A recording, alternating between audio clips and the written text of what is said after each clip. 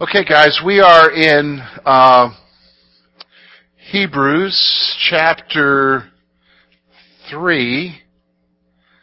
All right, now again, we're going to go through Hebrews today, and in order to help you to understand what's being written and why it's being written, you've got to remember who the audience is, who the primary person is that he's writing to. Now, we can gather many things from it because it is Scripture and it is for us. But if you understand why the letter was written and who it was originally written to, it will help you in understanding what's being said. And especially like when we come to Hebrews chapter 6, some of you have expressed interest in Hebrews chapter 6, which we'll get to in a few weeks. You'll understand what's being said if you understand who it's being written to. And who this letter was being primarily written to were Jewish believers who were facing severe persecution for their faith and were thinking and contemplating and getting ready to leave the faith, leave Jesus, and go back to Judaism. Go back to the way it was, because there was no reason. I mean, basically they thought, well, what's the use of going through this? You know what I'm saying? What's the use of going through this persecution? So they were getting ready to leave. And so the writer is writing them, and what you'll see here is he's making arguments as to why Jesus and following Jesus is the proper thing and how superior Jesus is.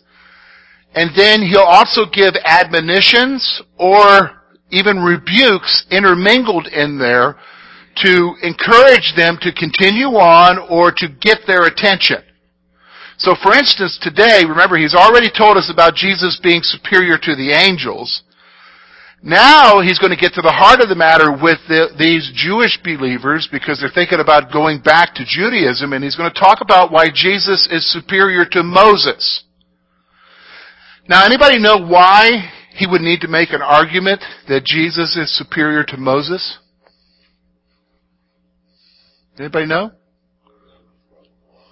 Okay, Moses brought the law. What did you say, Danny? Okay, yeah, Jesus is the only way to heaven, but why talk about Moses? And I think John hit it right on the head, is because he's the lawgiver.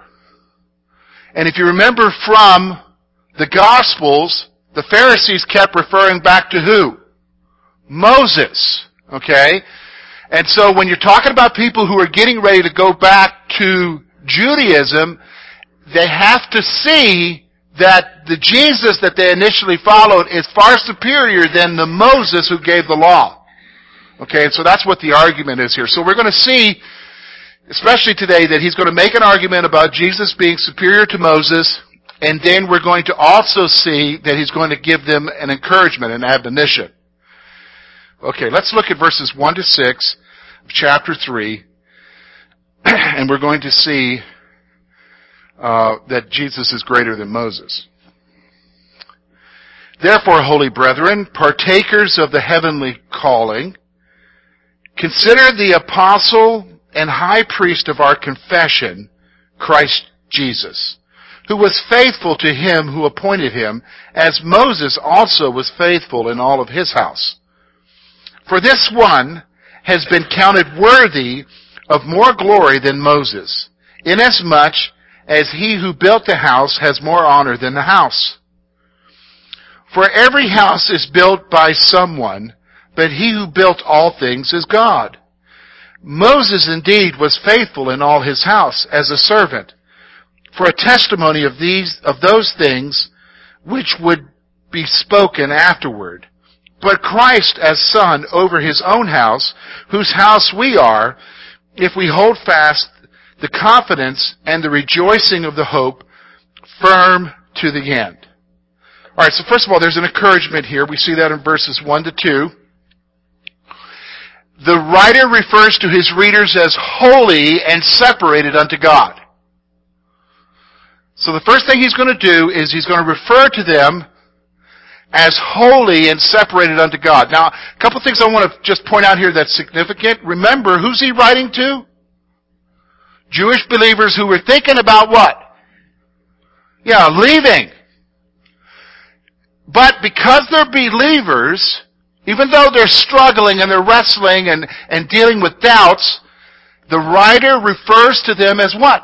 Holy and separated, or separated. Holy, to be holy means to be separated to God. Okay? So he's talking to them about their standing, who they are. Alright? That's pretty significant that you and I need to grasp.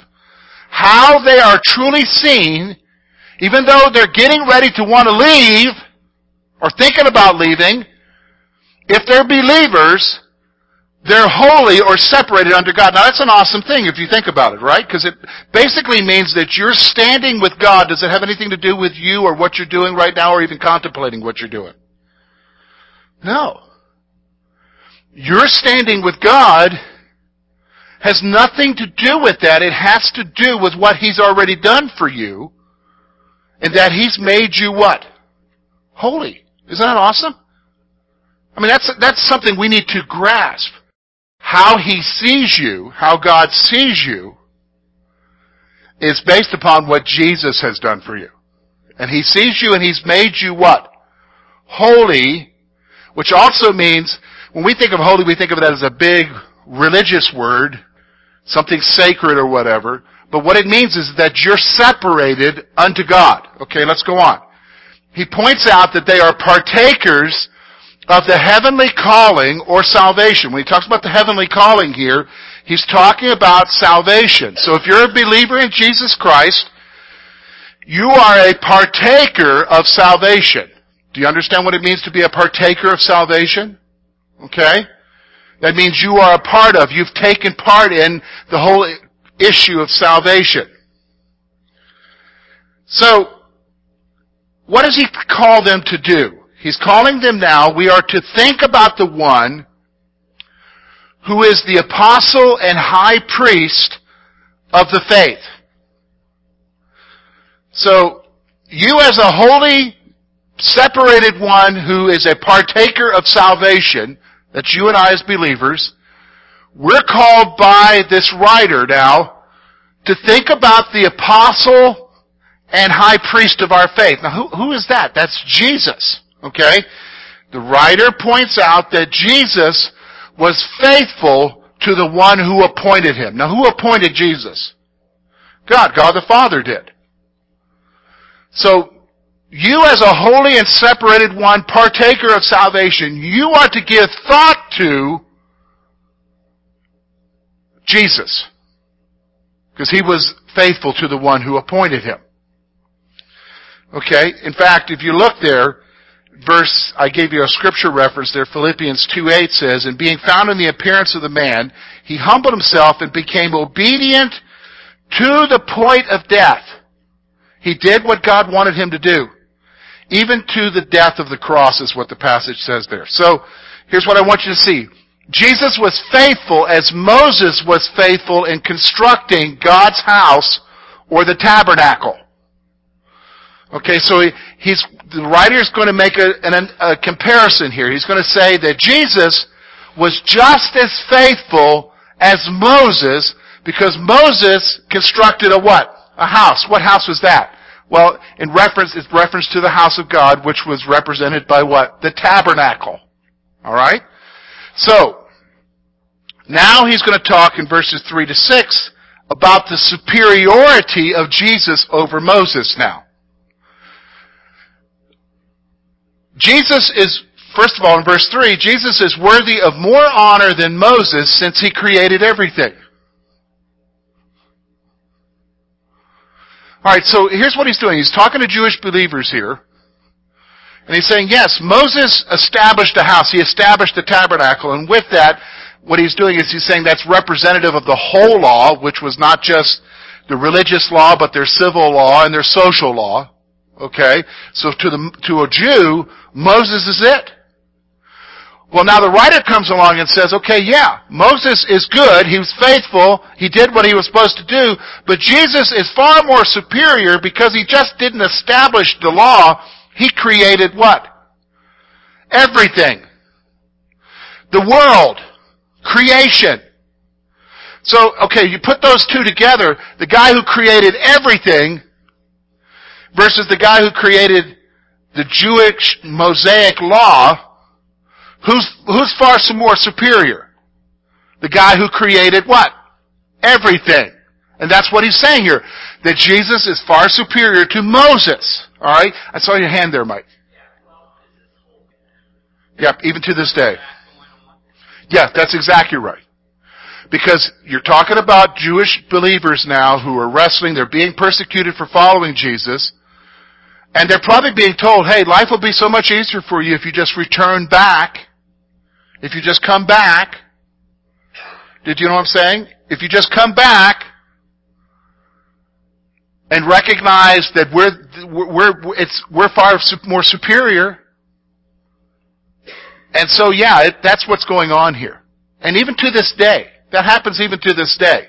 Okay? So, he goes on, the writer states that the one who built all things is what? God. The one who built all things is God. The reality is like the writer is saying here, states that the one who built all things is God. He goes on, Moses was faithful as a servant to that which pointed to the things to come. So Moses was a servant, a faithful servant, in the things that were pointing to the things to come. Which are the things to come? Jesus coming, dying, being raised from the dead, which is what we're celebrating today. Alright, he goes on, he talks about Christ's house.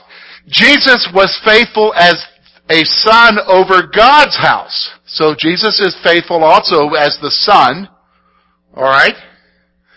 And then the writer points out that we are God's house if we hold firm to the hope. Okay, so if your trust and your faith is in Jesus Christ and what His message was and the hope that He gave you, okay, then you are God's house. You are a part of His house. You belong to Him. You're a part of His family. Do you understand? Now the key thing I want you to understand there, if we hold fast to the what? The hope. See, that's what faith is in. Faith isn't in whether or not Jesus forgives you. That's a byproduct. That's not the whole reason for coming to Christ, is so that you get forgiven and you can do whatever you want to do. In fact, I would make the argument, if you think that, there's some serious problems, in fact, what the Bible says, as far as the New Testament, as far as whether or not you truly know Jesus, because if you think, well, I can do whatever I want to, I'm forgiven. Paul says in Romans, how can we continue in sin that grace may abound? God forbid. That's not possible. For us to just continue on acting like we're okay, so that we can have more grace. That's not possible. So here's what he's saying. Listen to me. If we hold fast, salvation is holding to the commitment of who Jesus is and what He's done for you and the promise of the hope, what? Later. The reconciliation with God later. Salvation later being experienced fully. Do you understand? You're saved now, but you'll experience it later on. It's not just the forgiveness of sins. We like to focus on what? Forgiveness. But salvation and commitment to follow Jesus, it's so much more than that. Okay? And so that's what he's saying here. He points out that we're God's house if we hold fast to what? The hope. Do you understand what I'm saying? The hope. The hope when? Not now, the hope later. Okay? So, he goes on then, and he's going to give an admonition in verses 7 through 19 about rejecting Jesus. Okay, so let's look at what he says here. Therefore, as the Holy Spirit says, today, if you will hear His voice, do not harden your hearts as in the rebellion, in the day of trial in the wilderness, where your fathers tested me and tried me, and saw my works for 40 years. Therefore, I was angry with that generation and said, they always go astray in their heart, and they have not known my way. So I swore in my wrath, they shall not enter my rest. Beware, brethren, lest there be in any of you an evil heart of unbelief departing from the living God. But exhort one another daily, while it is still called today, lest any of you be hardened through the deceitfulness of sin. For we have become partakers of Christ, if we hold the beginning of our confidence steadfast to the end. While it is said, today, if you will hear his voice, do not harden your hearts as in the rebellion. For who, having heard, rebelled? Indeed, was it not all who came out of Egypt, led by Moses? Now, with whom was he angry 40 years? Was it not with those who sinned, whose corpses fell in the wilderness? And to whom did he swear that they would not enter his rest, but to those who did not obey? So, we see that we could not enter in because of unbelief. Okay, let's go on now. Let's see a few things here, kind of decipher what's going on here. The writer refers to Psalm 95, verses 7 through 11, to warn his readers concerning unbelief. Now, let me just stop for a moment. I need to qualify what the word belief and unbelief means here. Belief is not simply agreeing to or acknowledging lots of facts and saying in your mind, well, I believe that. It's not just simply that. See, that's what we define belief as in the United States. So if I simply believe that Jesus is the Son of God, I'm okay, I'm saved. Belief in the New Testament and the Old Testament is what I just described to you, plus the actions that result from that belief. Do you understand what I'm saying? It's an acknowledgement that results in a change. That's belief. Do you understand what I'm saying? If I believe He's God, then I'm going to do what He says, and I'm going to live the way He wants me to live because I believe that. You know what I'm saying? It's not just simply believing a statement of fact. So for instance, like I believe that Obama is the president, but does that change my life every day as far as how I live? Not much. Now somebody might say, well, he's changing your life. I understand that, but that doesn't mean like it's really impacting me day by day. Okay? The reality is we're talking about a belief that goes beyond just simply a mental exercise. We're talking about belief that impacts the way that you live. Okay? Because here's the thing. You and I'll give you an example of what I'm talking about. You and I can meet people all the time and they say they believe something, but you'll say, for instance, I'll give you an example of what I'm talking about. When I pastored in Canada, I met a car salesman who worked with a deacon from another church that was part of the churches that our church was a part of. And I said, and I didn't mention that he was a deacon. I just said, oh, well, do you know so-and-so? And this car salesman said, oh, yeah, I know him. He says he's a Christian, but I know different. So he's obviously expressing his what? Belief, but his what? Actions, what? Communicate what? Something else. Do you understand? Well, I don't know that's in the Bible, George. Yes, James says, you say you have faith? I'll show you my faith by my what? Works. So he's going to talk about unbelief. So let's look at what he says here. Hardening your hearts means to rebel or persist in stubbornness. So when we talk about hardening our hearts here in this passage, we're talking about meaning to rebel or to persist in stubbornness. So he goes on and says they are to remember those who died in the wilderness as they faced God's wrath. Okay, that's a great illustration here that he's using. It's okay, the nation of Israel, about 1 million of them. What did they witness concerning the greatness of God? Yeah, a lot of stuff. The plagues, the parting of the Dead Sea, the pillar of cloud during the day, the pillar of fire at night, manna from heaven, the earth swallowing people whole? Did you understand? Did you think they saw God as you've never seen Him before? I mean, as in that God is real? Do you think they saw that? Wouldn't that make an impact on you? Yeah, you would think so. I mean, especially if you're grumbling and complaining and the ground opens up and swallows you whole. I think that would make an impression upon you, wouldn't it? Or fire comes down and burns you up. I mean, holy cow. Do you know what I'm saying? That would be significant to see all that. But notice something. They saw all that, but guess what? They still hardened their hearts. They still rebelled. They still decided to what? Do their own thing. So even seeing God in a powerful way doesn't necessarily mean it's going to change you. So He's wanting to remind them now, okay, I want to remind you to remember those who fell in the wilderness as they faced God's wrath. So here's the warning.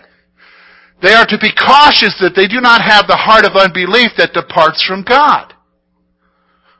Okay, what are you talking about, a heart of unbelief, George? He's saying here, look, you guys need to be careful that you don't have a heart of unbelief that causes you to depart from God. That's basically saying, oh, you know, I believe in Him, but you're just going to go do whatever you want to do, period. Even if you know it's wrong. We say, well, then we're all doomed, George. Because we all what? Sin. I think there's a little bit of a difference, though, between an attitude of just going and doing it and not caring versus you sin, but you know you did wrong and you're convicted by it and you know that you need to do better and you struggle. Do you understand what I'm saying? There's a difference there in the attitude of it. He's talking about a hardening of the heart. You ever met somebody who's hardened their heart? Like they don't really care what they're doing? Do you know what I'm saying? When I talk to believers who are sinning, when you talk to them, they'll just flat out tell you, I know I'm not doing right and I need some help. Or I'm trying to overcome it. And I'm convicted about it, but it's a struggle. Versus somebody who says, I don't care. I'm forgiven. He's talking about that other group. The I don't care group. Do you understand what I'm saying? He's talking about the I don't care group. And he's saying, you're to be cautious, you and I, and this is a good warning for all of us, because could it be easy for us to have that I don't care attitude? Yeah, every single one of us here. You're to be cautious that you don't have a heart of unbelief that departs from God. So what do we need to do about that? He's saying here, you and I, they need to encourage each other daily. All right, let's stop for a moment. Do you know why we gather together for church? It isn't just to hear me preach. It isn't just to hear the band. It isn't just to gather together for ice cream socials. It is not for, those are nice, but that's not the reason why we gather together. You want to know why we gather together? This reason right here. To encourage you to continue on in your faith because you just went through the meat grinder this week. You just went through some tough stuff. Life just threw the whole kitchen at you this week. And you're struggling. In fact, you might even be like, man, I don't know. I'm just ready to chuck it. Isn't that what these Jewish believers were ready to do? We need to be what? Encouraged. So that's why we share what? Prayer requests. That's why when you connect with each other, you might say, hey, pray for me. I'm struggling. I'm suffering a difficulty. It isn't so that we get fat heads from all the knowledge that we know. It isn't so that we hear the songs that we love to sing. You know what I'm saying? It isn't so I can tell so-and-so about the deer I killed. You know what I'm saying? Or the fish I caught. Or how I'm doing with my turkey calling as I'm getting ready for season. Do you know what I'm saying? Or to brag about the game you watched. You know, that's not why, those are all nice. We're here to what? Encourage each other to hang on. And you know what? This week you might not need to be encouraged to do that, but you might need to encourage somebody else. But trust me, there'll come a week when you might need somebody to what? Encourage you. Do you understand what I'm saying? Encourage you. Yes, just being around other believers. In fact, last week at communion time, did you hear some of the testimonies that people said? It just felt good to be with family. To be with family, to be encouraged, because the week wears you down. And doesn't a week wear you down? Do you know what I'm saying? The week wears you down. So here's the thing. This is so that they will not be hardened by the deceitfulness of sin. So I'm to encourage you, you're to encourage me, so that we're not hardened by the deceitfulness of sin. Do you understand? So it's like when we hear, maybe we're saying, I'm thinking about doing this. Well, a loving brother might say to you, hey, don't you think that's wrong? Don't you think that's wrong? Well, yeah, but everybody's doing it. Well, yeah, but everybody doesn't have to answer to God for it like you do. When you stand before God, what do you mean, answer for it? Well, remember what Jesus said, every idle word will be brought into what? Account. So how many of you said something stupid this week? I think all of us have, right? I have. How many of you said something in anger this week? Got two hands on that one? Okay. Now how many of you will remember it a month from now? You already forgot. Okay. Alright. There's going to be a day when you won't forget because it'll be brought back up. It's a long day, Jim says. Well, we got eternity, bro. Yeah, we're going to need it. Okay. Alright. Hey, here's what I want you to see. Wow. Okay. Sometimes you need somebody else, a loving brother, to come alongside of you and say, hey, that's not good. Don't go down that path. Don't harden your heart. Hey, does hardening happen instantly? It happens slowly and what? Subtly. And then all of a sudden you realize it's like, man, you got a rock for your heart towards God. That's what he's talking about here. That's what he's talking about here. So he goes on. Believers become partakers of Christ if they hold fast to their faith to the end. We believe in eternal security here, that God keeps you secure to the end, but we also have to acknowledge the message in the Scripture that says that you have a responsibility to hold fast to the end. You have a responsibility. Yes, Jesus keeps you, but you have a responsibility also to hold fast to the end. Because in Revelation, over and over, to him who overcomes, I will give this. The promises are there. To him who overcomes. It's going to take concerted effort on your part to hold fast. Okay? Yes, he holds you, but you have a responsibility as well. So holding fast means not allowing your heart to become hardened to God. So what's your attitude about the things of God? What's your attitude? Only you can answer that question. How you respond to that question right now in your heart will determine a lot of things. If you're frivolous about it, like it has no major impact in your life, that says a lot right there. But if you realize and you affirm, yeah, I need Jesus in my life, and I need him to help me, I need him to help me even in the struggles that I'm going through and the stuff that I'm wrestling with, that says a lot too. Whatever your response is to that question about how are you to the things of God or to God himself, that determines where you are. And so holding fast means not allowing your heart to become hardened to God. And here's the thing, I'm concerned that maybe some of you, I don't know who you are, but I still have the concern that if you're not careful, you're going to become what? Hardened to God.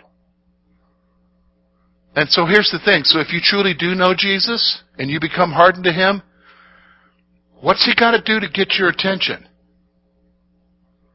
Because later on we're going to get to where it talks about that He disciplines in this book. Okay? What's He got to do to get your attention if you're hardening your heart? Do you know what I'm saying? What's He got to do to grab a hold of you? Do you know what I mean? So the writer points to God's anger with those who experienced the Exodus. Hey, let me just stop for a moment. When you think about the Exodus, what was God's attitude towards those who, even though they saw His glory and saw His greatness and saw His power, they still hardened their hearts? What was God's attitude towards them? Yeah, they didn't get to the promised land. He dealt with them. Okay, so let me just stop. God is the same today as He was yesterday and forever. So let me just stop for a moment. What do you think His attitude is towards you and I when we do wrong? Have you thought about that? That's scary. Because this is not His attitude. Oh, there they go again. Oh, I just wish that they would just do better. But hey, it's taken care of. They're forgiven. Is that God's attitude? He's the loving Heavenly Father. So when your kids do wrong, do you take that attitude? Oh, sweetie, oh, that's just so, that really disappoints me, but hey, I love you. Do you do that with your kids when they do wrong? No. God does get angry about the junk in our life, and we need to remember that. And He does discipline us. So the writer here is trying to get us to remember God's wrath, God's anger. So they rejected God in spite of what they knew concerning His power. So here's the thing. The deal with the people in the Exodus and them dying in the wilderness is they continued to reject God even in spite of what they knew. So they what? They died. They didn't enter into the rest of Canaan. They died. So think about that. God had this plan for them, and He wanted them to move forward, go into the land. And from the very beginning, they rebelled. They questioned whether or not He was there, blah, blah. They just hardened their hearts, and they ended up having to wander around in the Sinai wilderness for 40 years until every one of those complainers and grumblers died. Then they could go in. Talk about needlessly wandering around because they refused to give up their what? Sin. You think God still is that way today? Yeah. Yeah. Let's go on. Their unbelief led to their destruction as they did not enter the promised land. That's what he's saying here. Their unbelief led to their destruction as they did not enter the promised land. Here, next week, lesson 5, we're going to talk about entering the promised land. We're going to talk about entering God's rest. But today it's been a warning, okay? A warning.